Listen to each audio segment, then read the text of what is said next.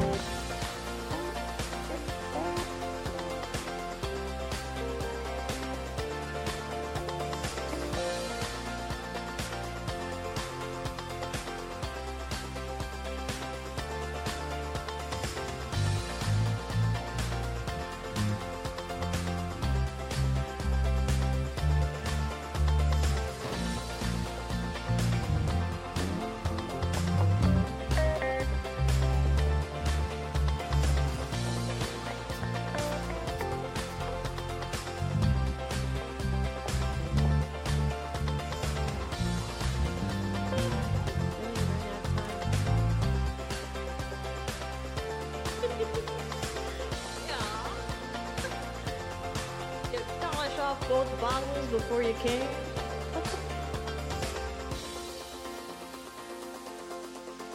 I'm a little.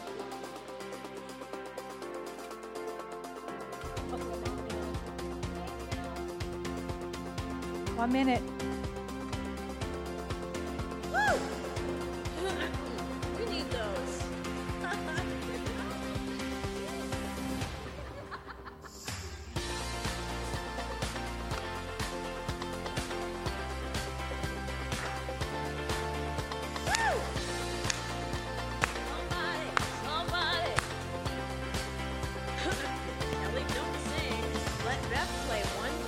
First.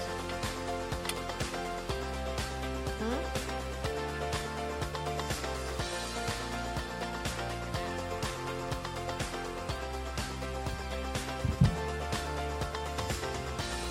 Is someone saying something or do we just start, Eric?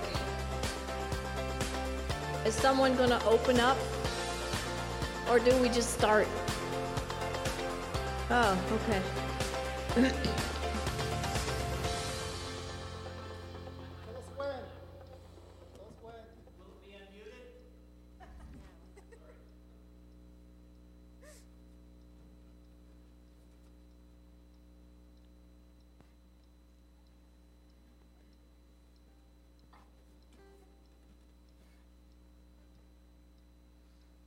Good morning. Nope. Oh, Merry Christmas, everyone. No, it is not morning. We hope you're joining us with your family. We're really blessed to be here and sing some Christmas songs, and hope you'll join us too. We're going to start with Joy to the World. Celebrate the Lord.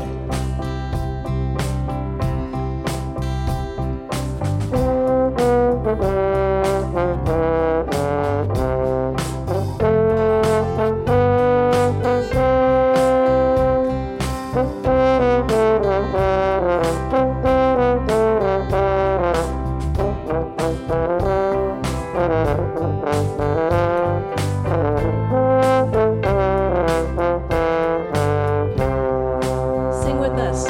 Joy to the world, the Lord is come. Let earth receive her King.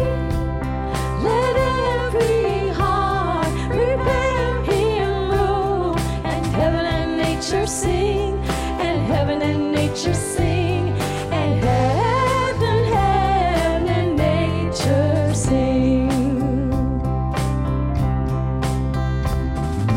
Joy to the world, the Savior reigns.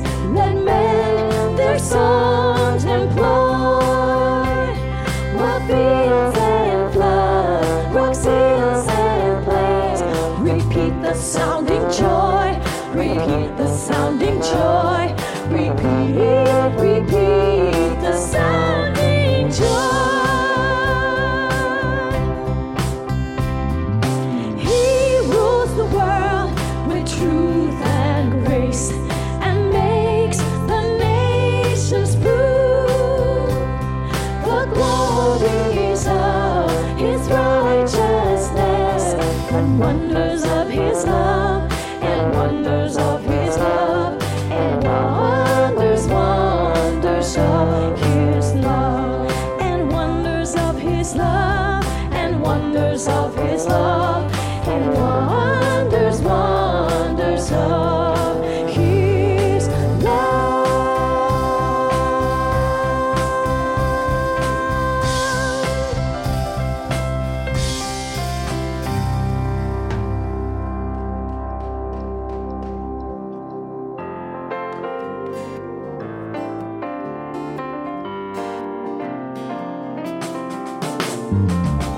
Go tell it on the mountain, over the hills and everywhere.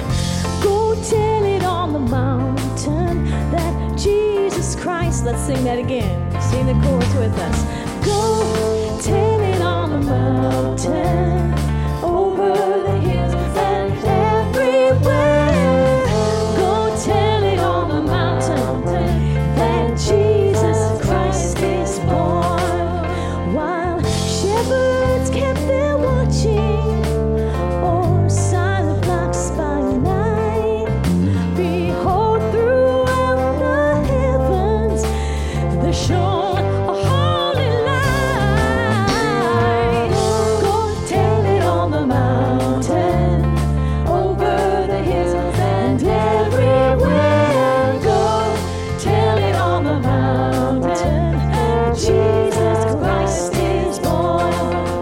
The shepherds feared and trembled when low above the earth rang out the ancient chorus that hailed a Savior's birth. Go tell it on the mountain, over the hills and everywhere. Go tell it on the mountain that Jesus Christ is born. Down in a lowly manger, the humble Christ was born, and brought us God's salvation that blessed the Christmas morn. Go tell it on the mountain, over the hills and everywhere. Go tell it on the mountain that Jesus Christ. Sing that again. Go tell it. Go tell it on the mountain.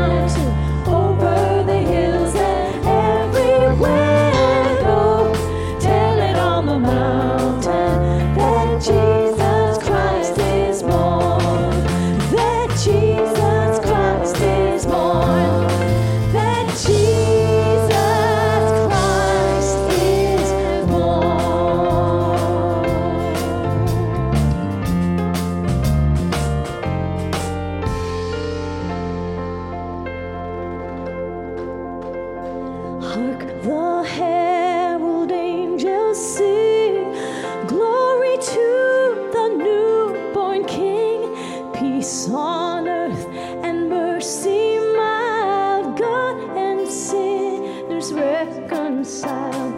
Joyful all ye nations arise, join the triumph of the skies. With angelic hosts proclaim, Christ is born in Bethlehem. Hark the herald angels sing, glory to the newborn King. Christ by highest heaven adored, Christ the everlasting Lord. Late in time, behold him come, offspring of a virgin's womb. Veiled in flesh, the Godhead see, hail incarnate deity.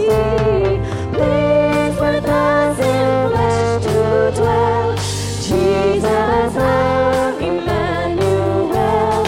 Hark the herald angels sing, glory to the newborn King. Hail the heaven-born Prince of Peace, hail the Son of Righteousness. Light and life to all he brings, risen with healing in his wings. Mighty lays his glory by, born that men no more may die. Born to raise the sons of earth, born to give them second birth. Hark the herald angels sing, glory to the newborn King. Oh, come, all ye faithful, joyful and triumphant. Oh, come ye to Bethlehem. Come and behold him, born the King of angels. Oh, come, let us adore him. Oh, come, let us adore him. Oh, come, let us adore him, Christ the Lord. Sing, choirs of angels, sing in exaltation. Sing, all ye citizens of heaven above. Glory to God, all glory in the highest. Oh, come, let us adore him. Oh, come, let us adore him. Oh, come.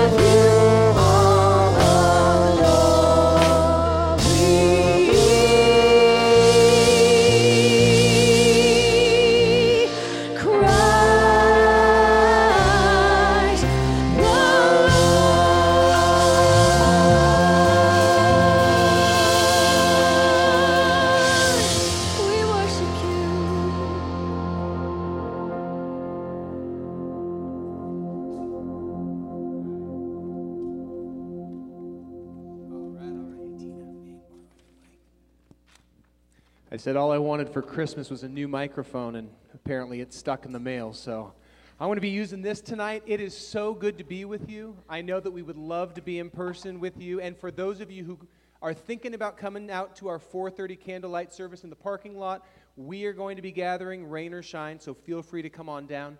And if you have a Bible and you want to join me tonight in walking through this Christmas story, go ahead and turn with me to Luke chapter 2. That's where we're going to be out of this evening. While you're turning there, have you ever read Scripture, hundreds and hundreds of times? This Christmas story is one that I'm intimately familiar with. My parents started teaching it to me as early as I could listen. And then I've spent years teaching it to my sons. And it's something I've read so many times that it's really easy to do so on autopilot. And yet, the thing that keeps happening to me is that God's Word continues to speak right into our context, right into whatever's going on, and it feels so alive, so fresh and new. And this season, bar none, has been showing me new perspective in the Christmas story. And so what we want to do tonight is we want to approach the Christmas story with fresh eyes. Because the danger of familiarity, and let's be honest, we're all familiar with the Christmas story. The danger with it is that much like water over a river stone, it can begin to kind of polish off all the rough edges, all the messiness of the story, and it can make it sound more like a myth, more like a story somebody made up than reality.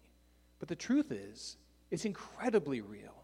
And we don't want to lose out on the messiness, because even though that familiarity may polish away the stuff that could cause us to be offended by it, it'll also polish it away so that it can't inspire us or awe us.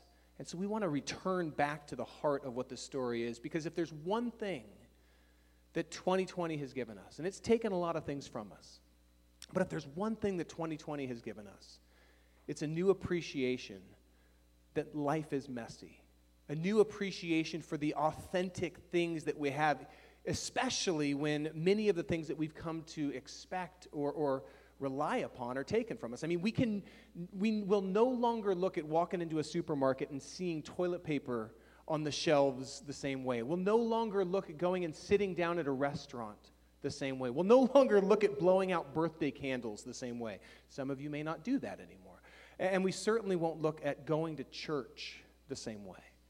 So 2020 has given us new perspective. And as I have been reading the Christmas story, something I'm intimately familiar with, one of the things that 2020 has given me is a new appreciation for and new insight into this story. And I just want to invite you into it.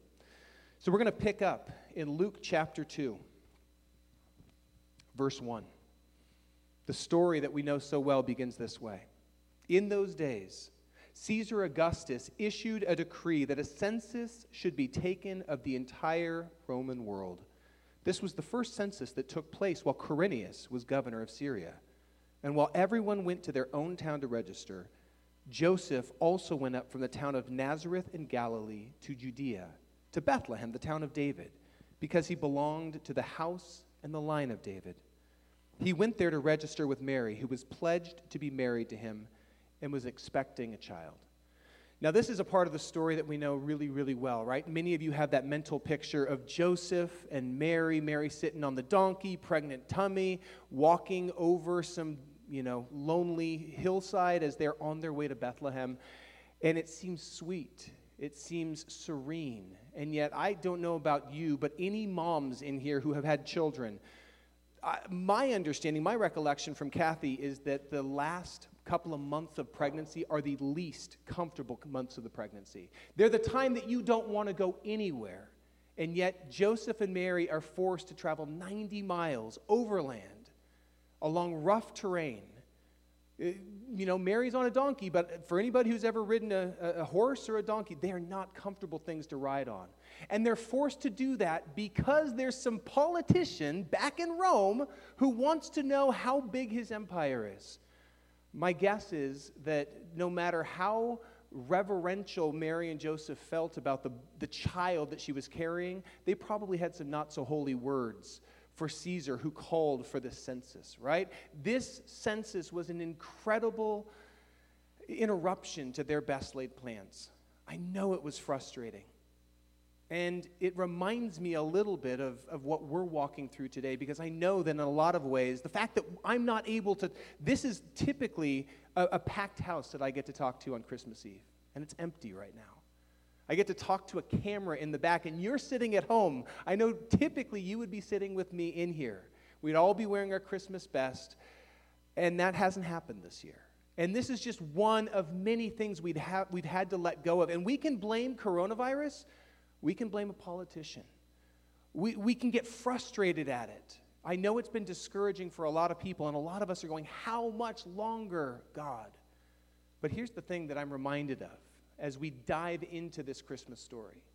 Although the census was an interruption to Joseph and Mary's best laid plans, although I'm sure they would have chosen not to have to do that at the end of Mary's pregnancy, God was not overcome by it. It actually served to bring about God's purpose and his plans. Because hundreds of years before this happened, hundreds of years before Caesar Augustus was even born, God had prophesied through the prophet Micah that the Messiah would be born in Bethlehem, the city of David.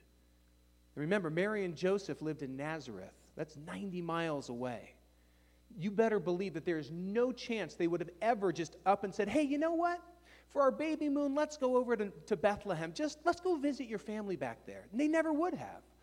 And so God used an unbelieving politician's power play to bring about his purpose and his plans. And the reminder for me is that regardless of what we want to point to and blame for this season and the sacrifices we're having to make, God is not overcome by it. He's not surprised by it. And he will use even the discomfort of what we're walking through to bring about his purpose and his plans. And in that, we can find peace, even though we don't know how much longer it's going to last. Let's keep reading, because there's more. It's really fun, by the way, to be able to look at Scripture through a new lens, through a new perspective, and begin to recognize, my goodness, even though this text was written down thousands of years ago, it's still so utterly relevant to our lives today. Verse 6, while they were there in Bethlehem, the time came for the baby to be born, and she gave birth to her firstborn, a son.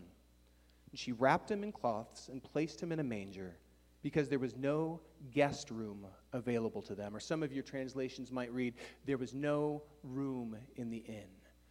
And this is another quaint part of the Christmas story that all of us are familiar with. All of our nativity scenes remind us that Mary and Joseph gave birth to their baby in a stable, surrounded by animals. And that doesn't seem all that audacious. That doesn't seem all that big a deal. Yeah, maybe it was uncomfortable that they had to be there. We never think about what it might have smelled like in there.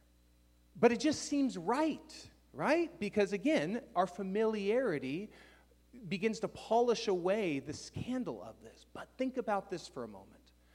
We are approaching the Christmas story from a 21st century American perspective, not a first century Middle Eastern perspective.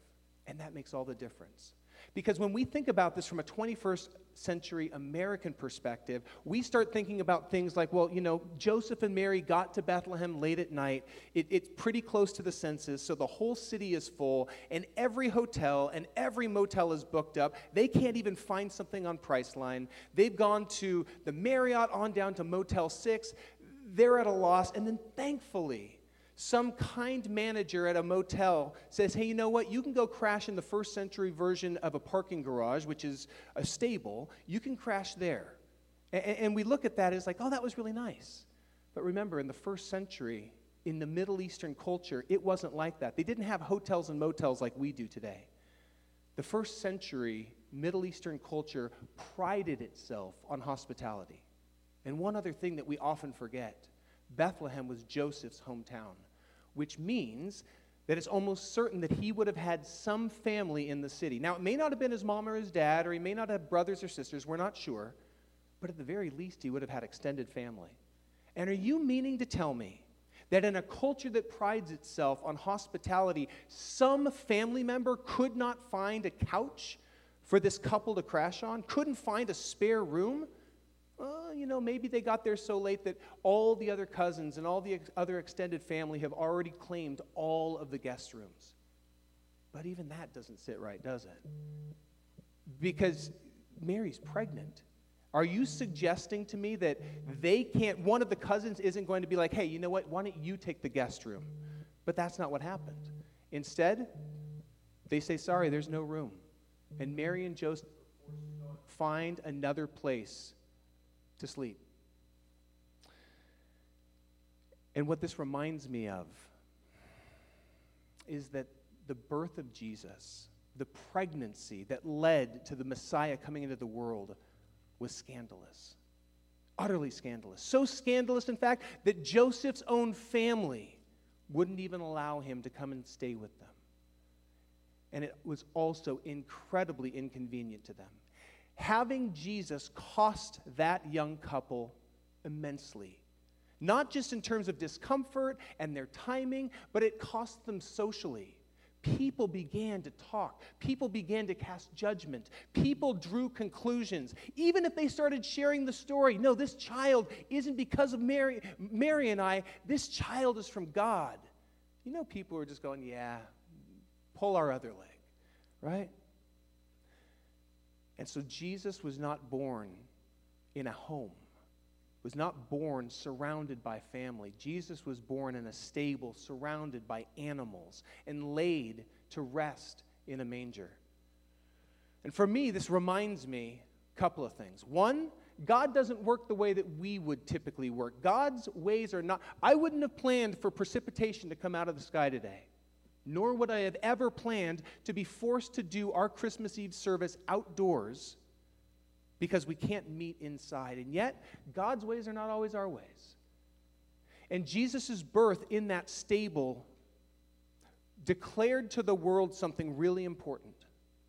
It declared to the world that he was not coming for those who are well-connected only, right? If God wanted to make that statement, he could have had him be born in a palace or in a nice home.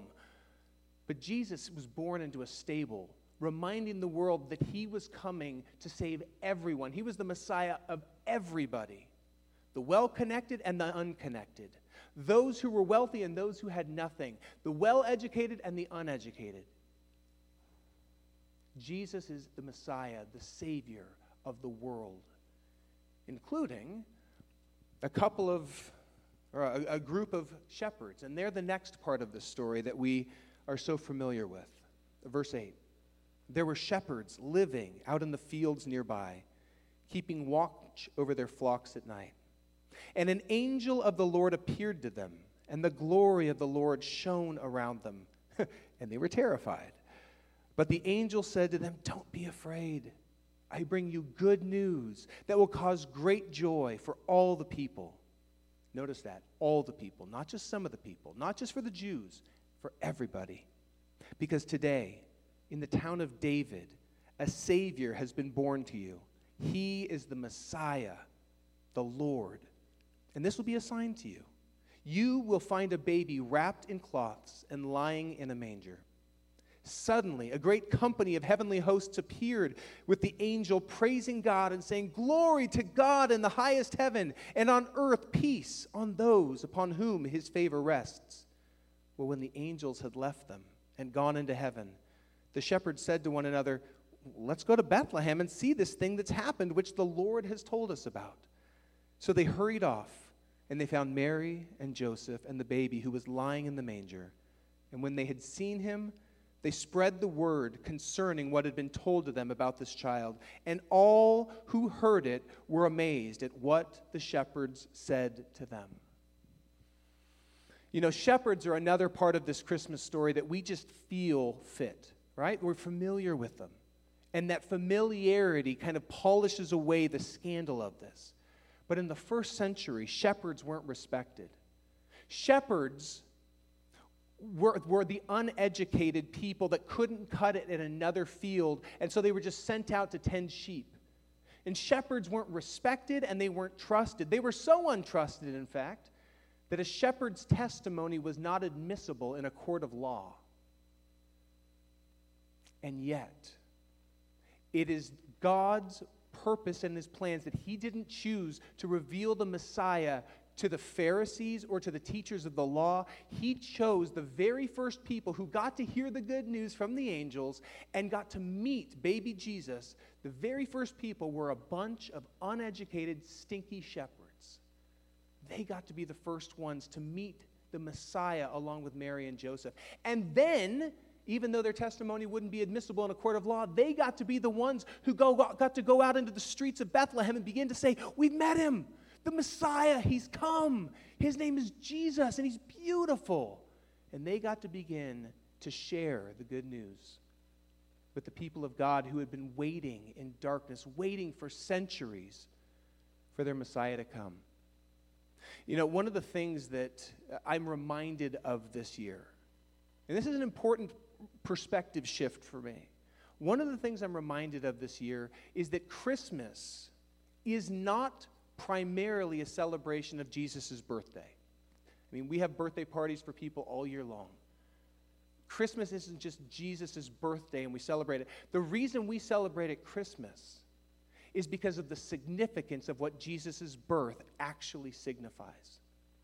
His entrance into our world reminds us that our Father in heaven, the one who created us as his image bearers, did not want to remain estranged from us. He sent Jesus to tear away that separating wall that keeps us from him, and that wall is called sin. And he sent Jesus to deal once and for all with that so that we could be restored back into relationship with him. The reason we celebrate at Christmas is because it's a tangible reminder of just how much God loves us and that he hasn't given up on us. And the reason we celebrate at Christmas is it's because a reminder that not only have we had a renewed identity as his sons and his daughters, but we have a renewed purpose as well. I'm going to go off stage for just a second because I'm going to grab something that we use every year in our Christmas Eve celebration. And that is a light. Now, if you were here with me, what we would do is we would take this Christmas light, this flame, and I would begin to pass it out to you. And the flame is symbolic. The first thing is the flame inside this is a really meaningful one. It's called the peace light. This flame isn't just one that I lit earlier. This is a flame that's been taken from the grotto in the Church of the Nativity in Bethlehem, the place where many think that Jesus was actually born. And in that grotto is a lamp that has been burning for over 1,000 years as a tangible reminder of the night that the light of the world was kindled in a stable. And this light, or this flame, for the last 30 years has been slowly disseminated across the planet. And each Christmas, when a lot of churches light their candles for their candlelight services, when we light our candle tonight in our candlelight service, we're going to be using a flame that dozens of churches in Costa Mesa and thousands of churches around the planet are going to be using to light their flame. And it's a tangible reminder of several things. One, that in Christ we're united. Even though we gather in different places, I know some of you are joining me from different states, we are still family because of Christ. And secondly, it's a reminder that although Jesus was the light of the world, he then gave us the opportunity and the purpose of being ambassadors of that hope. Those shepherds were the first ones whose hearts were lit with hope. They saw Jesus, the Messiah, and that hope was kindled in their hearts. And as they went out into the streets of Bethlehem and began to share the good news, not everybody believed them. Not everybody was saved. In fact, probably very few in that time were saved. But for those who held on to that good news that they were sharing, for those who found hope, not in a story, but in a person of Jesus Christ, God's Messiah, that light was kindled in their hearts, and they began to disseminate it to their children and other people in their sphere of influence. And the reason we pass this flame, and if you were here, I want you to look at this lamp, and I want you to consider that if you have said yes to Jesus Christ, you are this flame in your neighborhood, in your workplace, in your home, with your unbelieving family members this Christmas, with the people you interact on social media. Yes, even there, you are a representative of Jesus Christ. You are the light of the world. And the way that you live, not according to your own values, but according to the values of our King. He's our Lord. And as we submit to him, and we allow his values to shape our values, our light will radiate in the darkness. And I got to tell you, there's a lot of people who are hurting right now who desperately need to find the hope that we have found in him. The goal of radiating this light is not so that people will be attracted to us.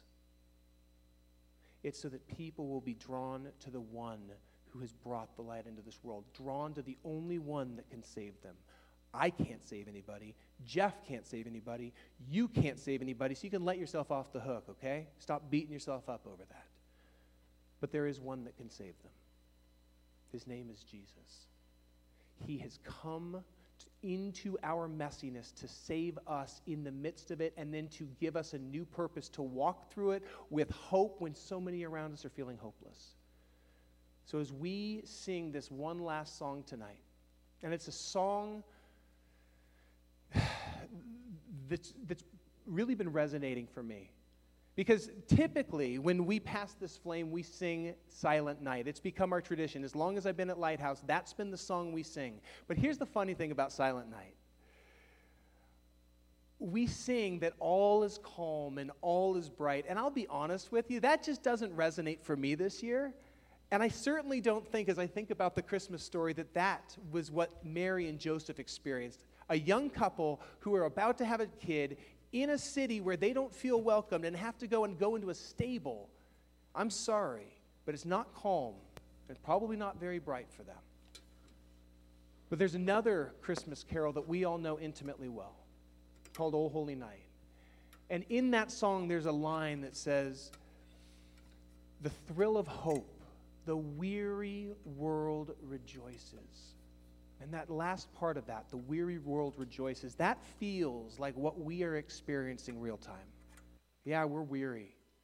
And yet in the midst of this darkness, in the midst of this shutdown, in the midst of all of the questions of what will 2021 hold for us, when will we be able to gather again, and all the other stuff that's swirling around, in the midst of the sadness of maybe not being able to gather with our family and our friends for Christmas, we rejoice because the light has come into the world, but the light has also come into our hearts, and we now get to be ambassadors of that light. So let's sing this song as a celebration of the joy that we have found and the hope that we have found in him. Let's worship together.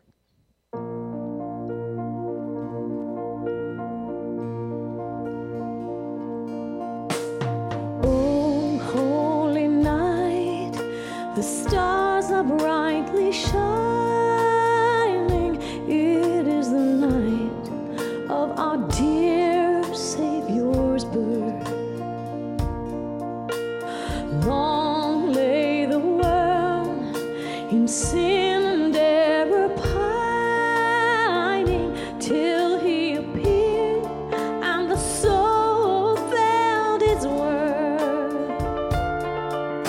A thrill of hope, the weary world rejoices, for yonder breaks a new and glorious morn. Fall on your knees, oh, hear the angel voices, oh, night divine, oh, night when Christ was born, oh, night, oh, holy night, oh, night divine, led by the light of faith serenely beaming, with glowing hearts by his cradle we stand.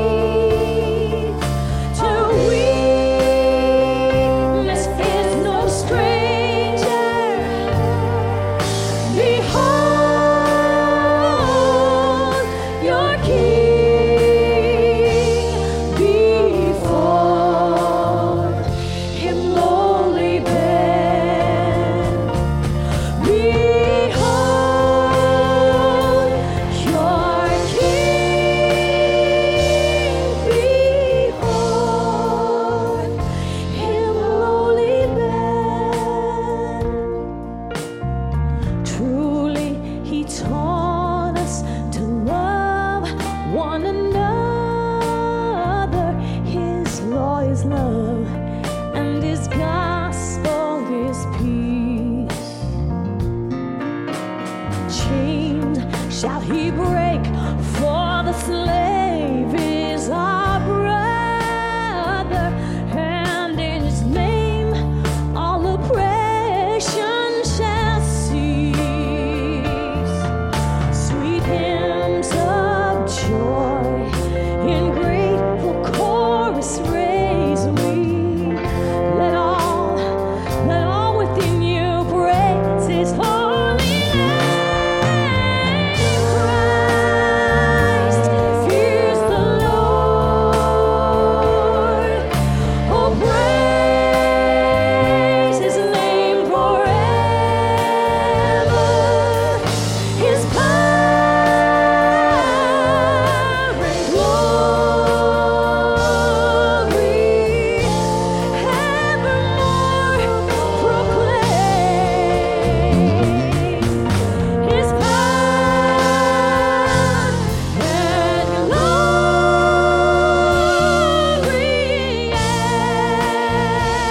evermore proclaim. Proclaim his name. Oh, holy night, oh, holy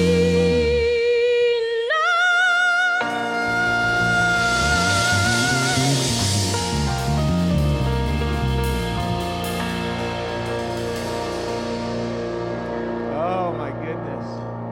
You know, I wish that we could be together. I wish I could give you a hug right now. Just know that we are so grateful that we're family. In Christ, we truly are family. And I pray that you have a very, very Merry Christmas. That you would celebrate, not because it's Jesus' birthday, but because Jesus' birth reminds us just how much our Father loves us. He loves you more than you could ever possibly fathom. May your light radiate the hope that you found in him so that others might find him as well. Have a very, very Merry Christmas.